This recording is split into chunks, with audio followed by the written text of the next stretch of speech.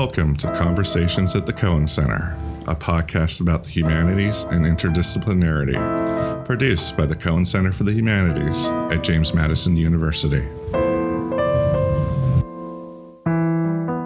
Welcome to Conversations at the Cohen Center. I'm Connor. And I'm Morgan.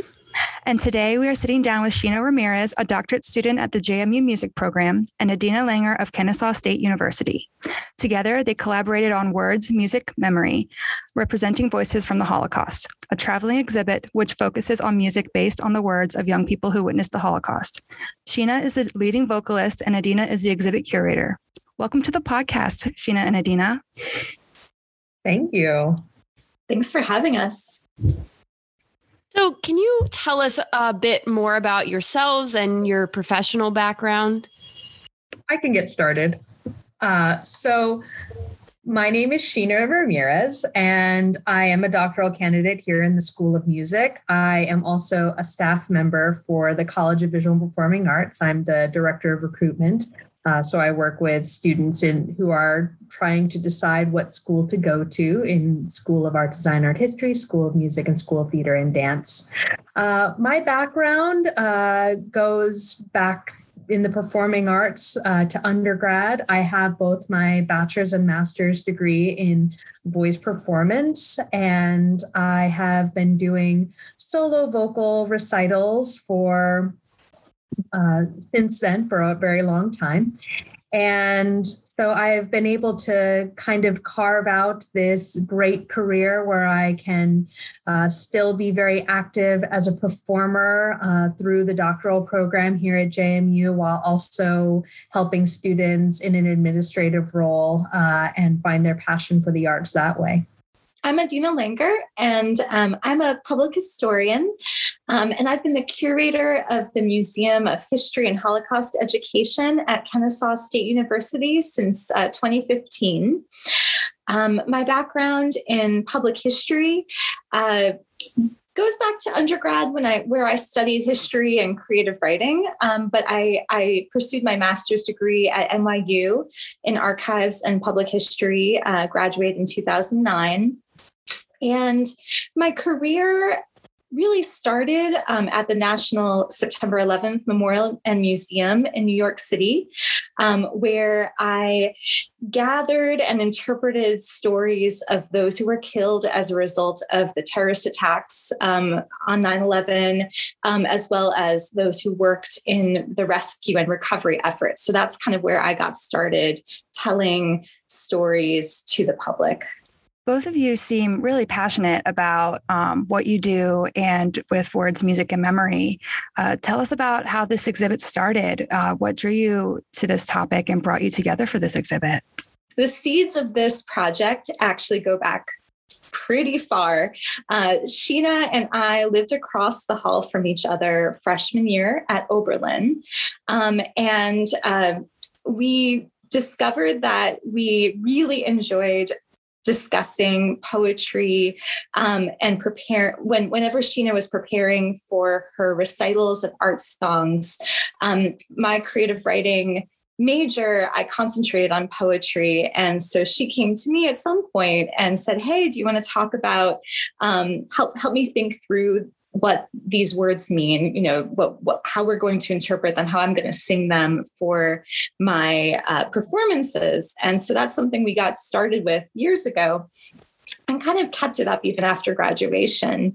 And so when Sheena came to me in 2019 with her preparations for her third year doctoral recital, where she was performing In Sleep, the World Is Yours, based on the poetry of Selma Meerbaum-Eisenker and the music of Lori Laitman, it was perfect in terms of my experience as a curator of a Holocaust museum to kind of help think through what this young girl's life was like and what that might contribute to her words. And so that's really the spark of the collaboration. Sheena, I don't know if you want to talk a little bit more about how it progressed. Sure, I can do that. So I had initially had my doctoral dissertation. My doctoral dissertation topic was going to be on college admissions and looking at how music majors were going through the college admissions process. And I had some great meetings with some folks here at JMU, which taught me all about the IRB process and about doing research, qualitative analysis. And so as a part of that dissertation, I needed to have a lecture recital. So I was thinking through what kind of topics could I do for a lecture recital, since it wasn't necessarily related to my dissertation topic. And when I was having this contact with Adina, going through this poetry, there was so much there. And I was like, I think Lori Laitman has written other song cycles of on the topic of the Holocaust. Maybe I could do that for my lecture recital. And Adina was like, yeah, that sounds like a really good idea. And hey, maybe you could do a version of that lecture recital here at Kennesaw State University as a part of the museum. And so we started like, yeah, maybe we can do that. And then I think I had this epiphany moment in like February after we had been talking about it for a few months. I said, I hate my doctoral dissertation topic. I really want to do this as my doctoral dissertation. And I reached out to the composer, Lori Laitman, and she has been absolutely wonderful. She emailed me back right away and was so supportive of providing interviews, providing music. She created adaptations for English horn and for oboe so that we could perform all four of her soprano song cycles in one concert with one additional woodwind player. And the ball just kept rolling. We had a pandemic in the between, so it took a little bit longer than I think we had initially anticipated. But the project is really, really taken root now. We had our first opening concert at the Bailey School of Music at Kennesaw State University just last weekend. So I went down there with my two musical collaborators from JMU, and we performed music by Lori Laitman and Dr. Lawrence Scher. And then we had an opportunity to have a dinner with Holocaust survivors, as well as members of the community who have been active in the Museum of History and Holocaust Education, and hearing their stories and seeing how this music really affected them and brought all of these connections to life for people who have thought about this and who have been involved in this work for a long time was probably the most gratifying part of putting this program together. And I'll also add, for me, being in Holocaust education, a lot of what we do really focuses on the history and on sort of a social studies orientation. Our museum tends to be geared toward fifth grade through college audiences, and it coincides with sort of where the Holocaust appears in the school curricula. But speaking with Sheena and really thinking about poetry and the writings of young people, this was another angle to pursue, which really sparked my passion, because I, as I mentioned, I started out as a creative writing major. I have this kind of literature background. And so this gave me the opportunity to dive more deeply and broadly into the topic. So in addition to the poetry that Lori Laitman set to music, which was written by Selma Mirbaum-Eisinger and Nellie Sachs and Anne Ranasinghe and Franta Bass, I looked a little bit more broadly at performance based on Holocaust poetry and other writings. And that became the basis for the larger exhibit. So the exhibit actually includes writings that were turned into plays, Anne Frank's diary, for example, which was turned into a play and also a film, and then also an anime, feature film in the 1990s, sort of this long progression. Ava Heyman's diary, which became ava.stories, which is an Instagram video diary that came out in 2019. And then beyond the art songs and even the choral music that we looked at for a couple of these authors, opera. So I had the opportunity to speak with Jean Scher and Jake Heggie about their production of Out of Darkness to Remain, which is based on the writings of Christina Javolska and Gad Beck.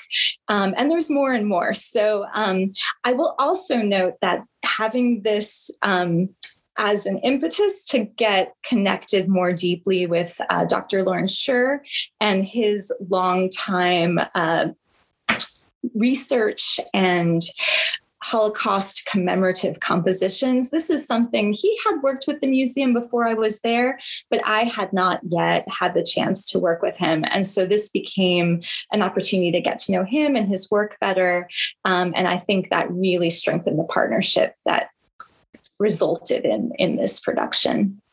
Absolutely. To have such a talented composer in residence who had such a wide body of work that was very related to this topic, which if you look at the gallery guide for the Words, Music, Memory exhibition, it goes into some really incredible comparisons of some of the work that Dr. Scher has looked at for the poetry of Nellie Sachs, comparing that to the work of Lori Laitman's adaptations of the words of Nellie Sachs. So it really brings together some incredible music from across multiple different genres and styles. And I will say as well that due to that partnership, we looked a little bit more deeply at the poetry of resistance as well. So Dr. Scher had composed a cello sonata based on the collected songs of, I think it's songs of the ghettos and concentration camps by Shmerka Kaczerginski. And he set one of Kaczerginski's poems to music specifically for soprano, written for Sheena to perform, and then adapted the first movement, I believe, of the cello sonata to be for oboe and piano instead of cello and piano. So that was a premiere that we were able to do at our concert on Sunday. Thank you. This sounds like such an amazing collaborative project. And of course, with any collaboration, there's always going to be, I'm sure, some challenges. So we just wanted to ask, what were some challenges you encountered just in making this a reality? Well, I think it's always tricky to plan concerts in another state.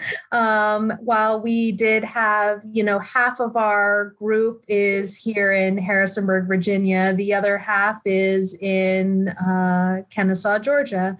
So all of the planning we've been doing has been virtual, over the phone, through Basecamp, through sharing documents. So Adina and her team at the Museum for History and Holocaust Education were doing really important work there, and then we were preparing the music and working on some of the stuff here. So that's challenging when you're not all in the same place. But I think we as a collective society have all gotten a lot better at virtual connections and working remotely. I think probably the second most challenging part of it, which Adina, it's kind of related, is being able to broadcast this out. The concert that we did on Sunday, we were doing a lot of back and forth with our School of Music regarding some of their streaming technology. And in the end, we did have a Zoom meeting that we were able to broadcast it live. But I think that I'm excited that we have another chance to do the concert here in Harrisonburg in December, so that we can get a really high quality recording on some more professional equipment.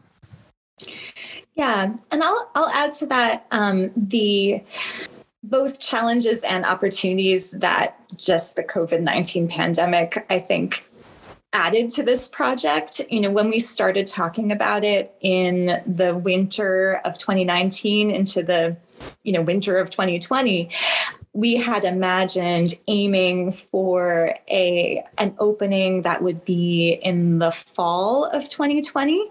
But the pandemic essentially put that on hold for a year.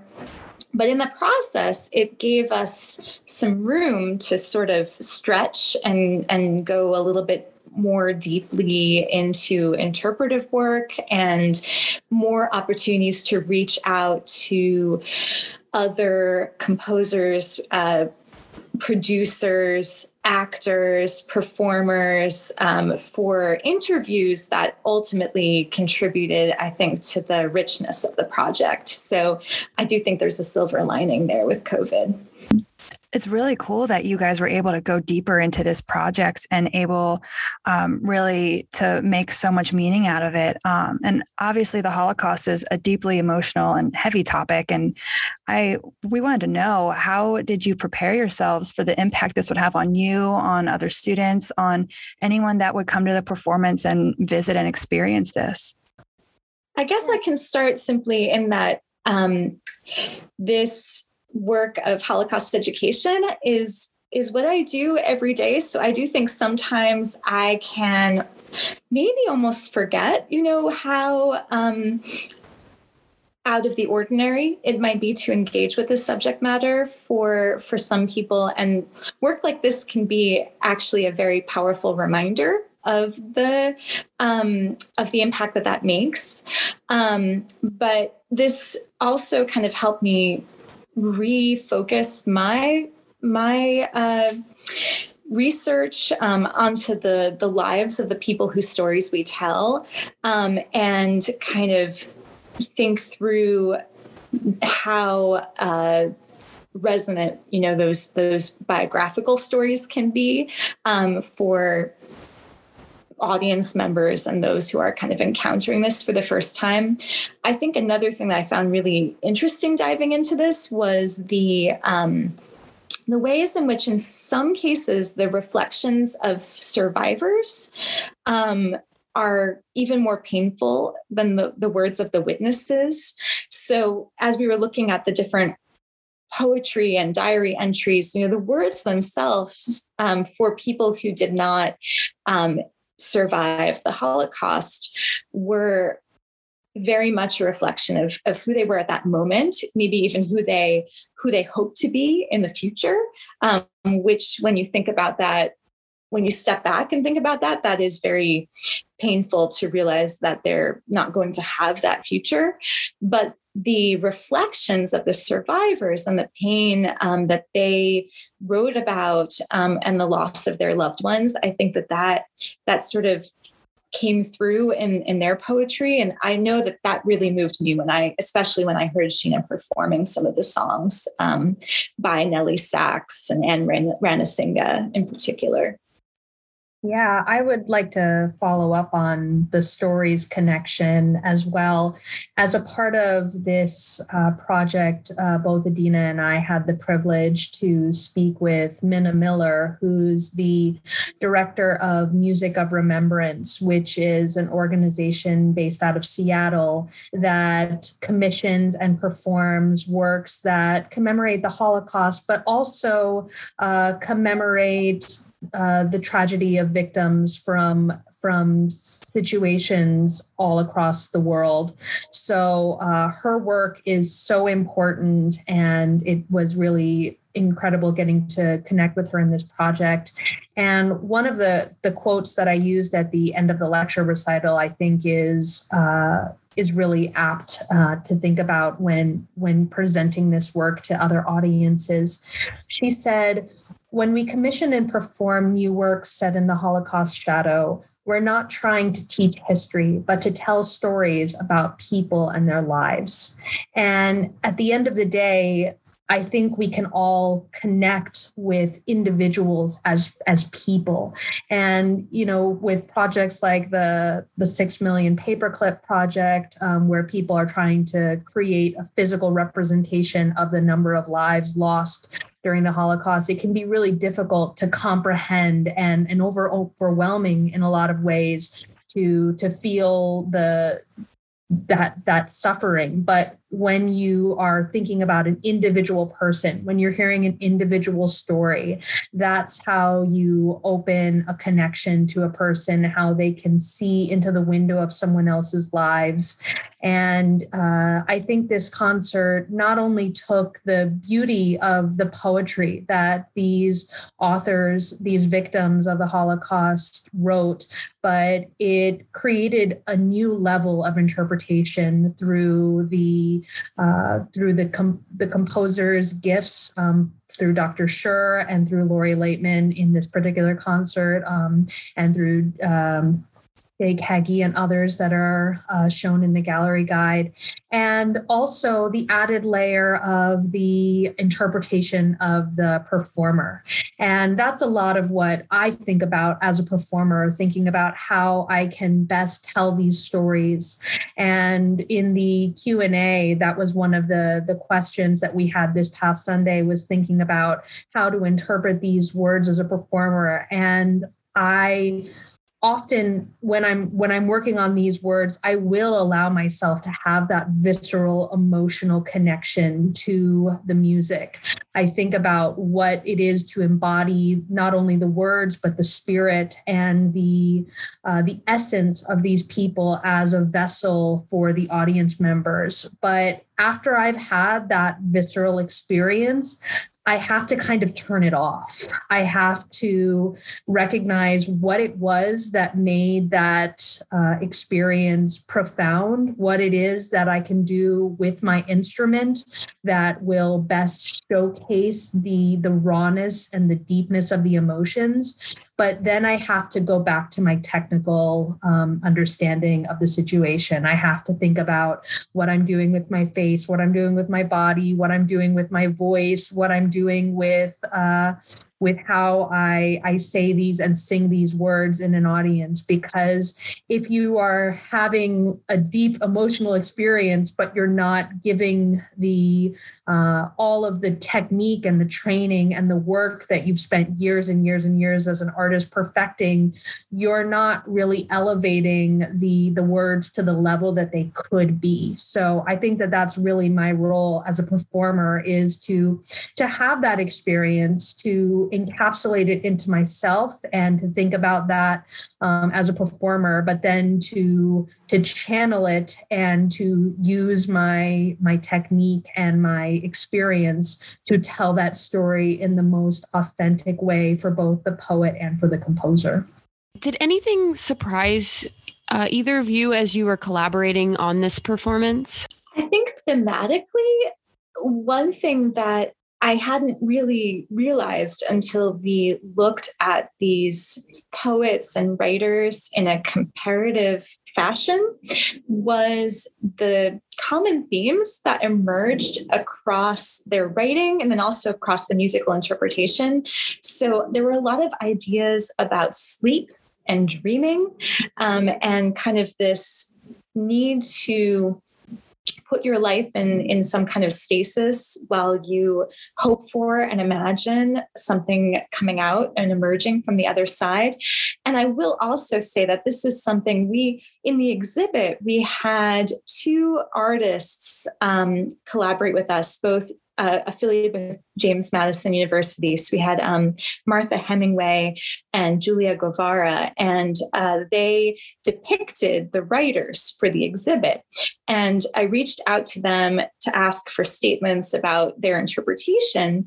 And they also noticed some of these common themes. This history is not very far away. So this sort of need to depict it in a very vibrant fashion, but also this this focus on dreaming and on sleep and kind of that pain and disbelief that children and teenagers are encountering, realizing that they are being denied a future that is something completely alien, to a young person. And that really came out. So that was exciting for me as kind of a scholar and a curator to see those themes emerge. The other thing I'll just note is it was gratifying to see how willing and open so many different artists were in sharing their stories with us. So when we reached out to Lori Laitman and Dr. Schur and Jake Heggie and Jean Shear, and I also spoke with Tomer Zavulun, who is the artistic director for the Atlanta Opera, Maya Quinney, who was the actor who portrayed Ava Heyman, Wendy Kesselman, who adapted the Anne Frank play most recently, and of course, Minna Miller, who Sheena discussed. They were all so open and excited to talk with us and really share their experience of what it meant to interpret these words in these different media. So that was a really neat surprise, I think, in some ways. I think another thing that was surprising to me was seeing how this material really connects with different audiences who may or may not be familiar or necessarily exposed on a regular basis to music like this. Adina has a group of people who are connected with the Museum of History and Holocaust Education. And when putting together this program, she invited many of them, and we were fortunate to have a very strong VIP audience members at the concert who were familiar with content that was produced by the museum, but were maybe not necessarily people who have had this this story being told through music. And I was really blown away this week in particular by the reactions that I've heard from some of those audience members about how the music really created an experience that was so different for them. And I think for myself, I'm so involved in music all the time that I'm quite used to having, ideas and poetry lifted in this way. But for people who are maybe more familiar with the topics of the Holocaust or this history, how impactful it was. I think we had one of the audience members, Herschel, Adina, remind me of his last name. Herschel Greenblatt. Yes, Herschel Greenblatt. At the very beginning, he, as soon as we opened it up to the Q&A for the audience, he said that the sound of lullaby of the Selma Meerbaum-Eisinger poems describing a mother singing to her child immediately brought him back to the displaced persons camp and hearing his own mother singing to him and providing him comfort when they had just come out of the barbarities of World War II. And, thinking that music could transport someone so quickly and immediately back to a time in their life that was so raw and emotional was really it was a very important part of this collaboration, and it's been something that I truly treasure from doing this with Adina for the last almost 2 years. Yeah, and going on how this affects audiences that are viewing, how do you think that this exhibit can connect with audiences, specifically at JMU, young people that are seeing this performance when you arrive here in December? It's been really incredible seeing the JMU community come together in this project. Like Adina mentioned, there are the two visual artists who did the work. So having the exhibit panels, which have history and the poetry, but also these original artworks that are going to pull in people who have more of a background in in that area. And then, we have all of the performers in the program are from JMU. I performed with Dr. Jeanette Zyko, who is our oboe professor here at JMU, and Jeremiah Padilla, who is another DMA candidate in piano at JMU. So we have a lot of performers and strong connections in that way. But finding out about the Cohen Center and learning about the wonderful work that you all do about interdisciplinary humanities and arts projects was also a really exciting connection that we've made in this process to open it up to potentially different audiences as well, people who are interested in interdisciplinary work, because I think that that's one thing that really does set this project apart. To have two people like Adina and I who have known each other for years and years and have worked to become professionals in our industries, mine in music and Adina in history and in museums, to have us come together in this way to provide an immersive experience that not only is that you can delve into intellectually, but you can feel it emotionally through the music. I think that it's going to connect with a lot of different audiences. And I'm hopeful that some of the people who listen to this podcast might join us in December 5th here at the Forbes Center for the recital. And I'll also add that I will be bringing the exhibit for the recital. So an added piece, thinking about students at JMU and young people in general, all of the writers that we feature were young during the years encompassed by the Holocaust, even those like Elie Wiesel or Nellie Sachs, who wrote about their experiences later. There's this really immediate connection, I think, between someone who is looking at the world, kind of with newer eyes, and someone who was doing that years ago, this kind of witnessing through writing. And my hope is that students will pick a writer, who intrigues them from the exhibit or from the performance, and kind of dive more deeply into their works through the digital gallery guide, and take that opportunity to make a deeper connection. And then we also encourage or feature suggested artistic expressions based on the perspectives and experiences of each of the writers. So we hope that students might be moved to share their creations with us, after they create poetry or even playlists, based on looking at these writers' experiences. And speaking of performances and the audience, what is one aspect of this performance that you hope will stick with your audiences, something that they will always remember above all else through this performance and this exhibit? Oh, Adina, can I use your quote? Absolutely. So when we did our performance on Sunday, I think that this quote that is at the end of the exhibit itself, which Adina put together so eloquently, really encapsulates what we hope that audiences will take away from this event. And she writes, "We hope this exhibit will motivate you to find your voice and share a story, whether that story is your own or one you connected with through empathy. You can help expand the web of connections across space and time through the creative process.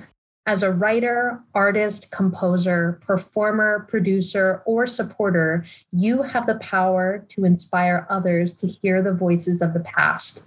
Those voices call on us to work to realize a better future." Wow, that's really inspiring and very something that I will remember from this podcast above all else, for sure. Finally, what was most enjoyable about this performance for you? If you could pick one thing or two things about this whole project for you, what was the most enjoyable part? I mean, I would say getting the opportunity to work with a dear friend on something with such a deep and lasting impact, for others, that ability to mix together that long-standing personal connection with our professional interests and experiences. All the cliches about interdisciplinary work, I think, are true. I mean, it was really transcendent in that way. And then seeing that impact, like Sheena mentioned, on the members of our audience, both those who had a deep personal connection and those who didn't. It was really interesting to see what people had to say who seemed really moved, by experiencing this. And I would add one other thing, which is just that joy of live performance. COVID, I think, has certainly helped us appreciate how much we have that is recorded and transmitted. But when you are able to be there in the space with the music and the audience and the commentary and have it all come together, in this singular moment, it is a powerful experience. I don't know if I can add any more to that because Adina really captured it entirely. I've had the opportunity to make music with friends, even friends from college. In 2018, I had the opportunity to do a full recital of music with organ with another one of our best friends. That was really, really special to me. But I think having the connection with history and with poetry and with the visual arts, it really did take this project to a different level. Unlike really any other performance I've been a part of simply as a musician, I think that all of these layers of interpretation, all of these connections with composers who were so excited to share their talents, their gifts, and their time with us as we put together this project has been really, really incredible. And I'm excited to continue the work as the exhibit comes here to JMU in December. Well, thank you both so much for joining us on the podcast today. And thank you, listeners, for joining us today on this episode of Conversations at the Cohen Center. Thank you for listening to Conversations at the Cohen Center. Make sure to follow us at Instagram and Twitter at JMU Cohen Center. And be on the lookout for more conversations at the Cohen Center.